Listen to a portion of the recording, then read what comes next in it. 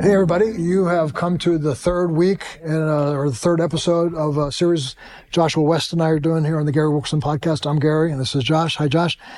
We're looking in some of the parables. The reason we want to do this is we believe that hungry hearts find more of Jesus when they find his truth revealed in the parables. And also, each of the parables deal with a particular element of our walk with Jesus. And so each parable maybe hit us all in different ways. Last episode, we talked about the prodigal, and some might be wrestling with the prodigal lifestyle or have prodigal children in their family and want to hear that in particular. And this one has something that I think has to do with really our trust in the Father and the outcome of that trust, what it develops in our life. So it's called the parable of the talents, right? Yes, sir. Yeah, look forward to talking about this one with you. I'm enjoying it. You know, one of the reasons I'm excited about this parable is because I think this parable, maybe it's just me, but I've heard it misused so many times where the gravity of what's really being talked about here is sort of removed from it, and it's used more of this sort of like, almost like as a pep talk to serve more, or give more, or do more, when really the heart of the parable is something much more eternal, something much more important. Yeah. I think there's some superficial elements of that is true, but I don't think it really encompasses why Jesus told the parable. Yeah, that's good. Well, let's dig right into it. And instead of reading the whole thing, let's do it expositorily. Read a couple verses and then kind of break it down a little bit. Verse 14 of Matthew chapter 25, the parable of the talents. For it will be like a man going on a journey who called his servants and entrusted them to his property. Okay, so a couple questions for you, Joshua.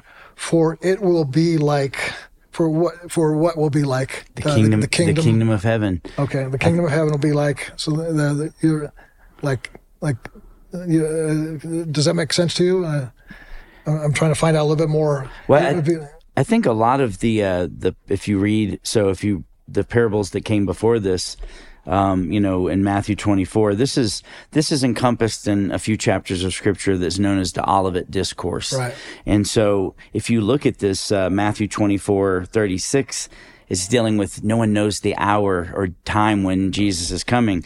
And then we get into what is, in my opinion, the scariest parable in the entire Bible, the parable of the 10 virgins, because it's almost like people who think they belong to God don't really belong to God. And so on the heels of those two things, it's almost like he continues on this by saying, that a man goes on a journey. A lot of these, even the parable of the 10 virgins is like a bridegroom goes off and he's going to be coming back. And so I think that sort of is the language here is a man has gone off. And when he comes back, the kingdom of heaven is like this, because that statement was already made verses back, and like you said previously, the Bible wasn't divided up in chapters and verses when Jesus told it. And so this is a running narrative. Yeah. And the chapters and verses are really for our benefit. So, when you're teaching me something, you can say, go to Matthew 25 verse 3, Josh. But so I think.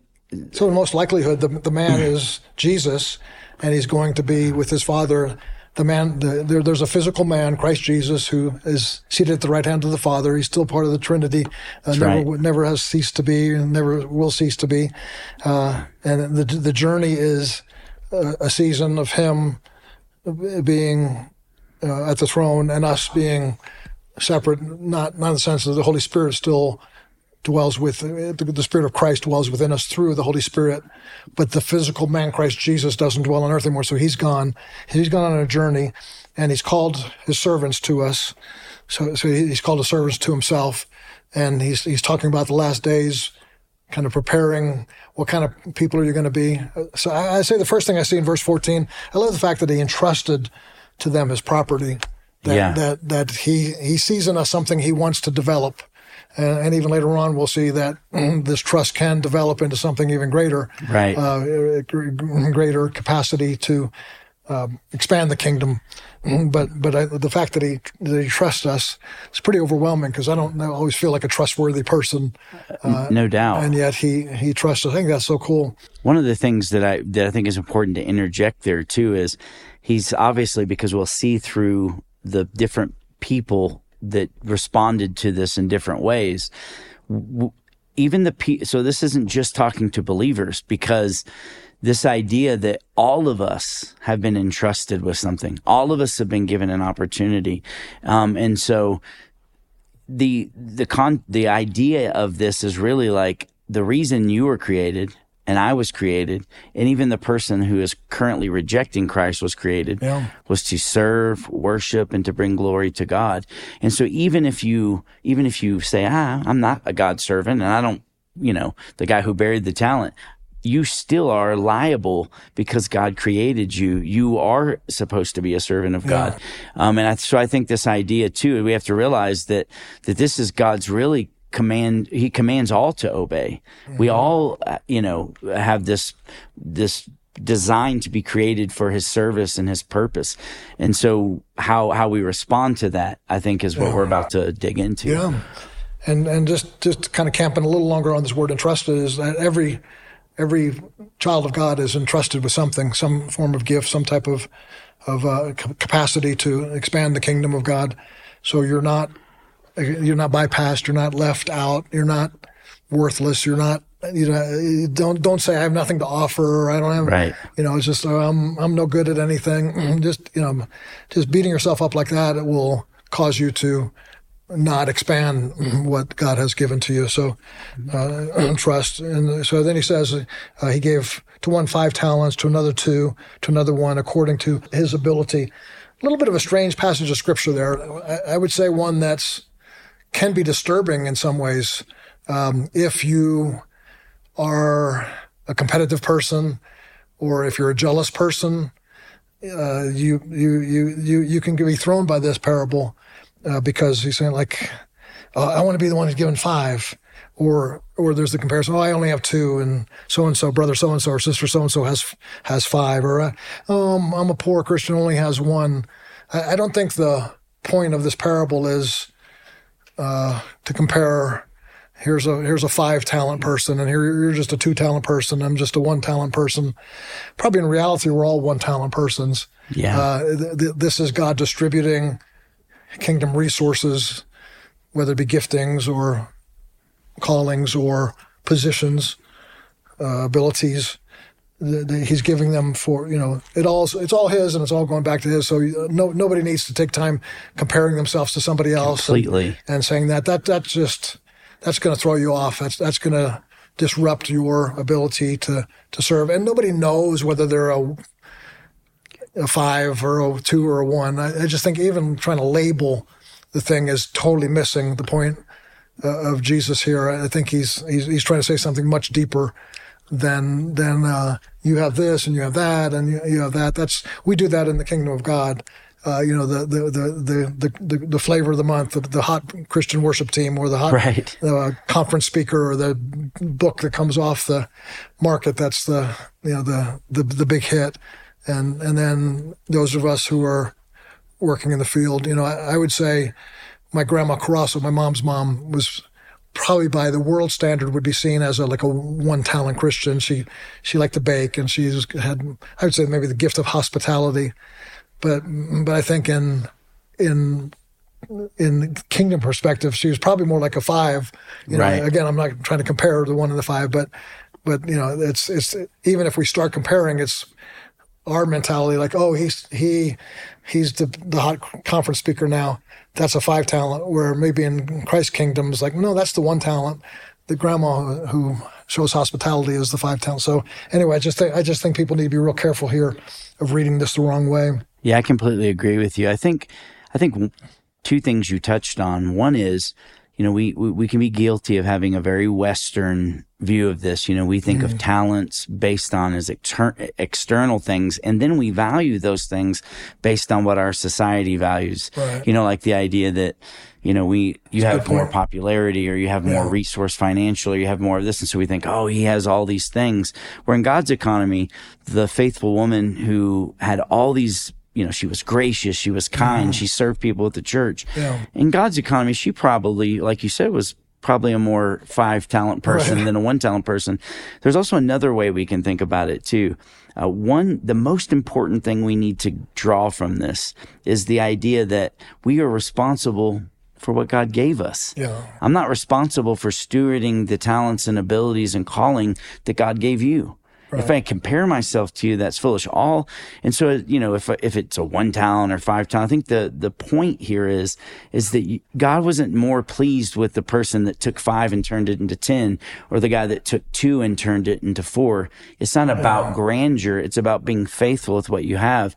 And, and this may be silly, I'm not trying to be falsely humble, but I think of myself as more of a one talent person. There's a lot of people I see who are, they have so many giftings, God-given giftings.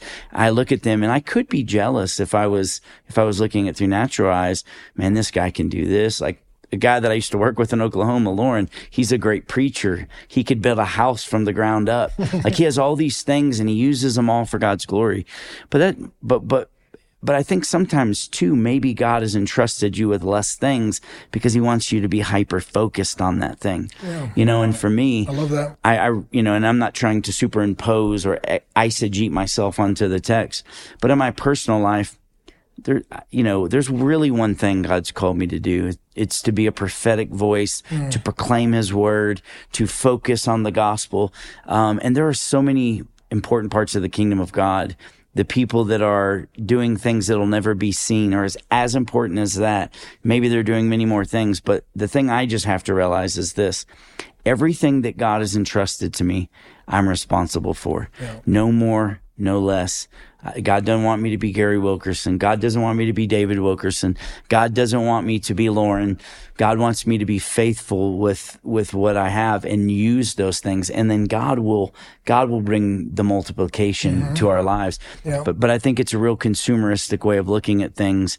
And it's hard because it's what we grew up in. And not to just belabor my point, but this is one of those places when we started the podcast that the majority of times I've heard this parable preached is not only, it's like, try to be a 5 person and then develop these into these things. And it really is about the superficial doing of things, like this idea of your talents being things that you can do to better your life or to better the church.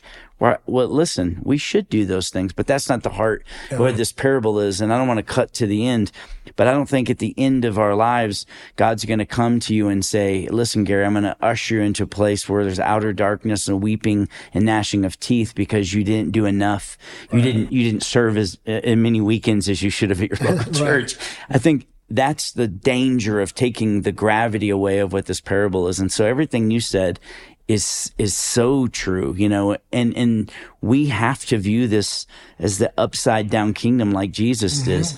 The least will be greatest. Yeah. You want to be great? Be a servant. Yeah. And so when your grandmother came to heaven, God didn't say, well, you didn't pack out any stadiums. Right. You didn't sell a lot of books. Yeah. He's going to look at her and say, welcome in, good and faithful servant. Or he did. Yeah.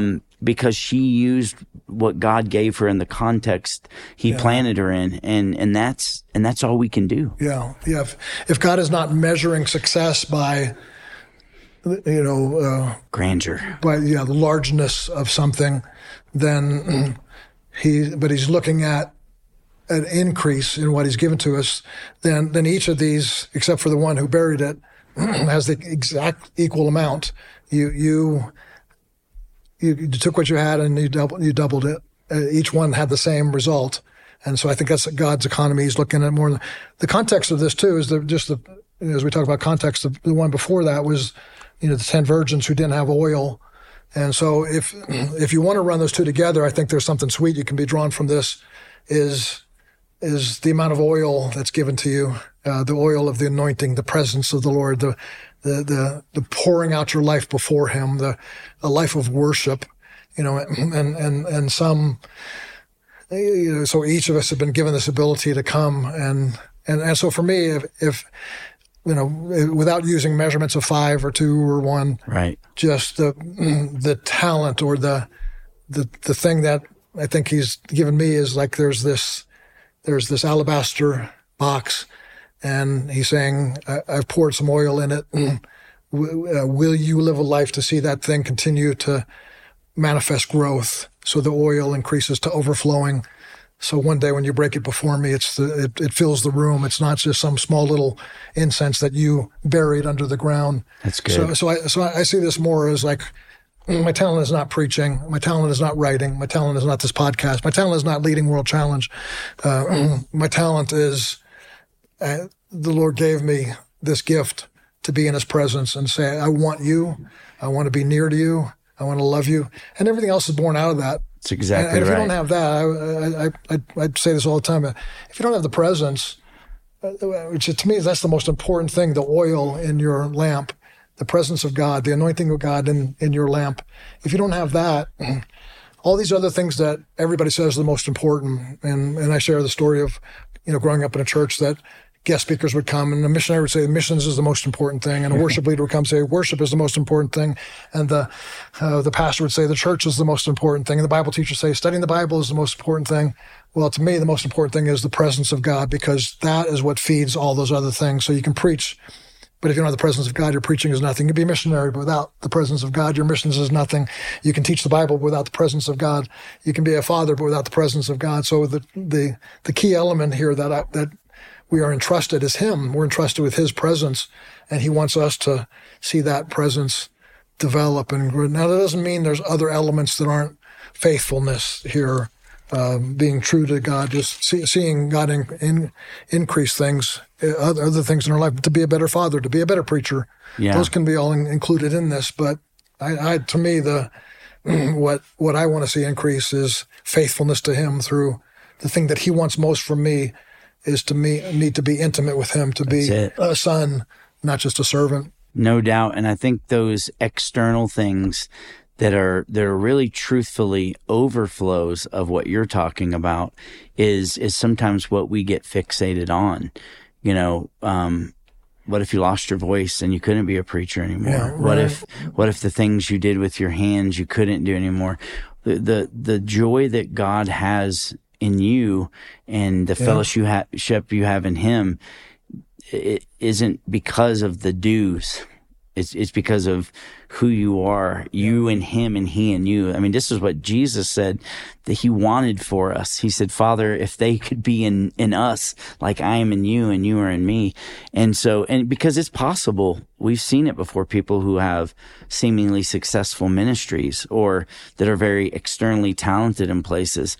And then, circumstances go to show that maybe this person was spiritually bankrupt. Mm-hmm. There wasn't that oil. Right. And to me, that you sowed, you did all these sort of things, but realistically, that person was the person who buried the talent. They weren't faithful with their life. Yeah. And of course, that faithfulness isn't a due. It's a byproduct of being in Christ. Yeah. It's not it's not a list that said, oh, you achieved all these things.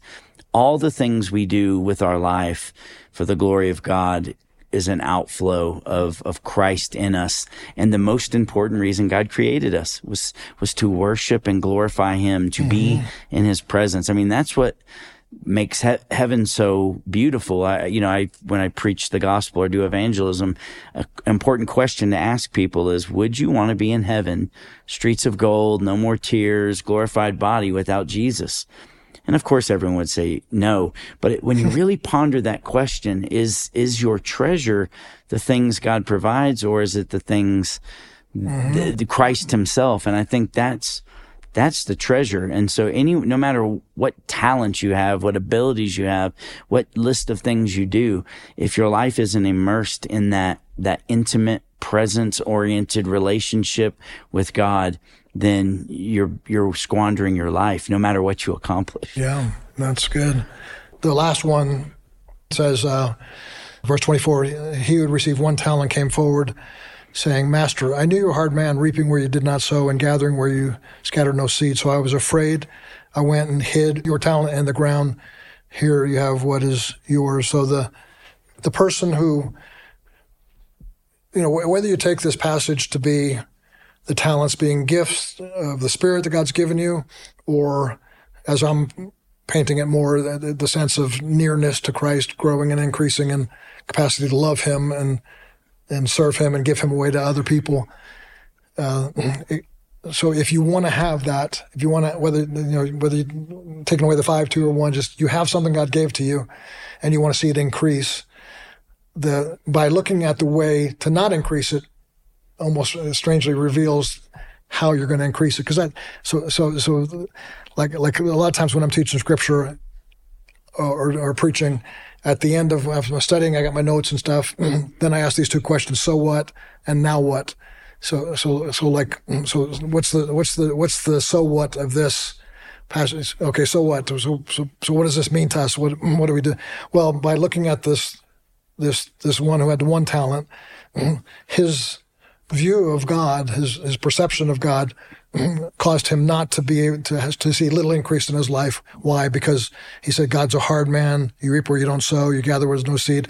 And I'm afraid of you, and I hid this thing from you. So it's totally showing his worldview or his view of God, his knowledge of God, so limited to see a wrong view of God. You're hard. You're difficult.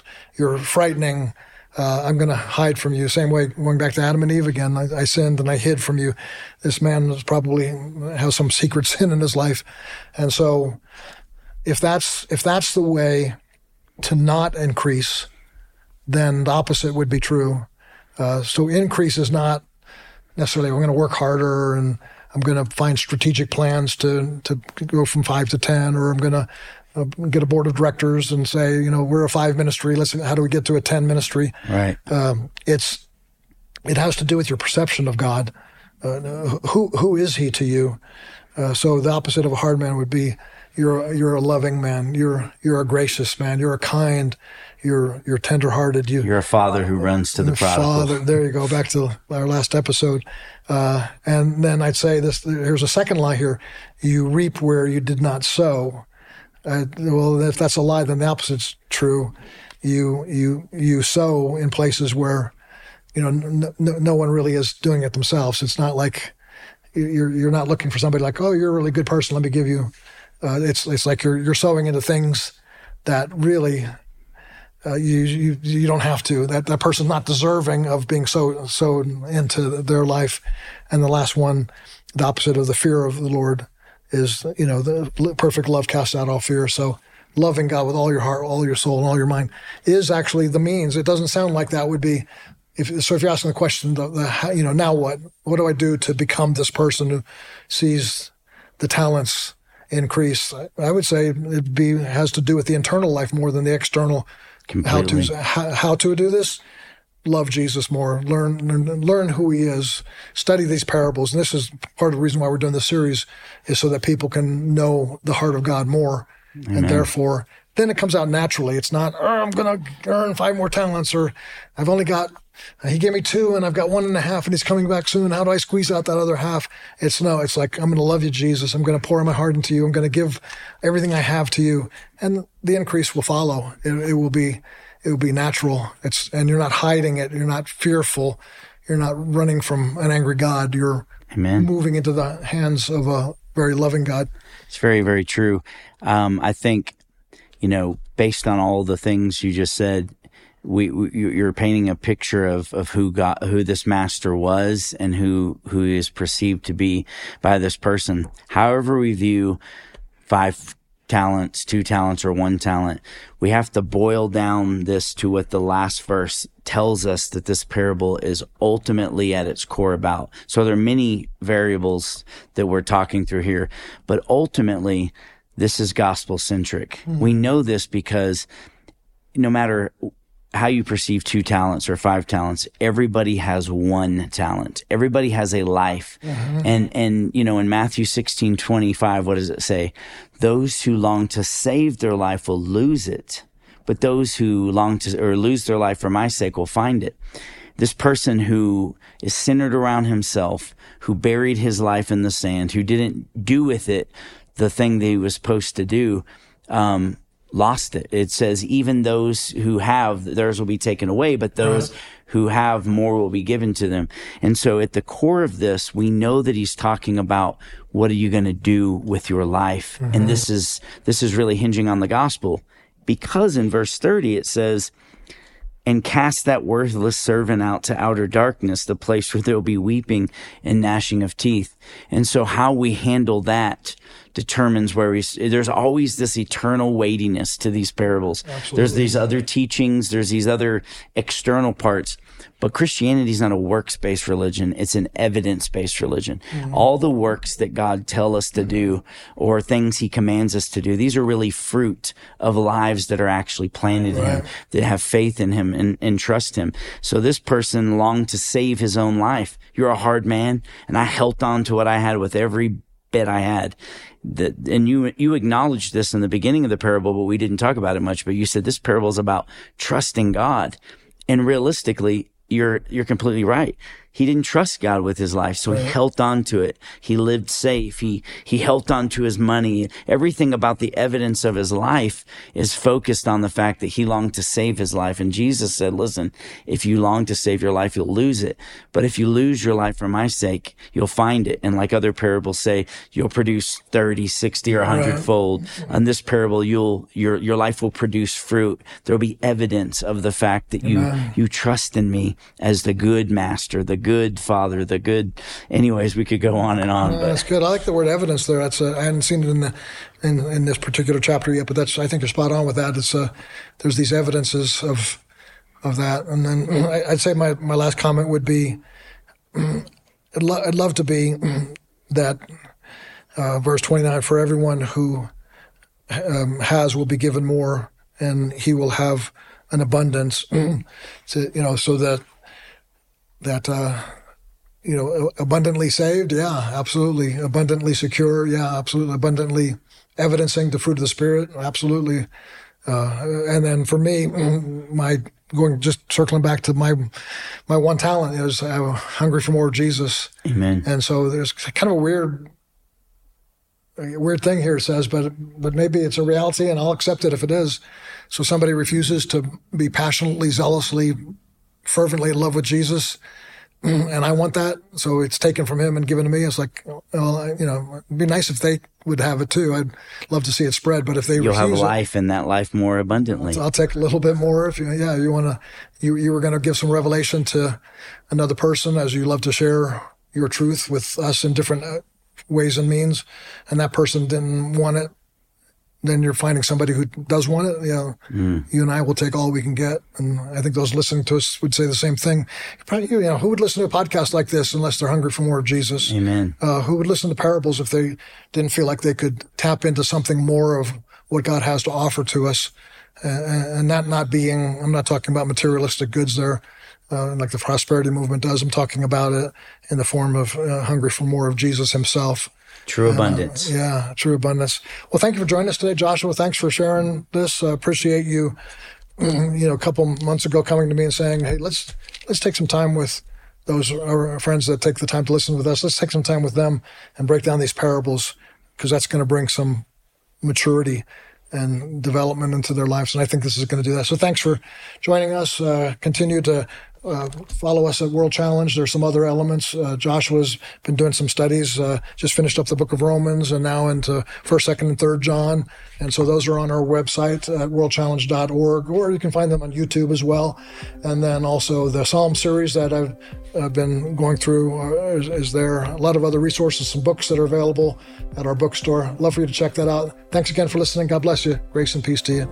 If you're enjoying the podcast but want to dig deeper, both Gary and Joshua have books that you can buy right now on our online store. Go to worldchallenge.org and click on the store tab at the top of the page. There you'll find books written by David Wilkerson, Gary Wilkerson, Joshua West, and others as well. Check it out today.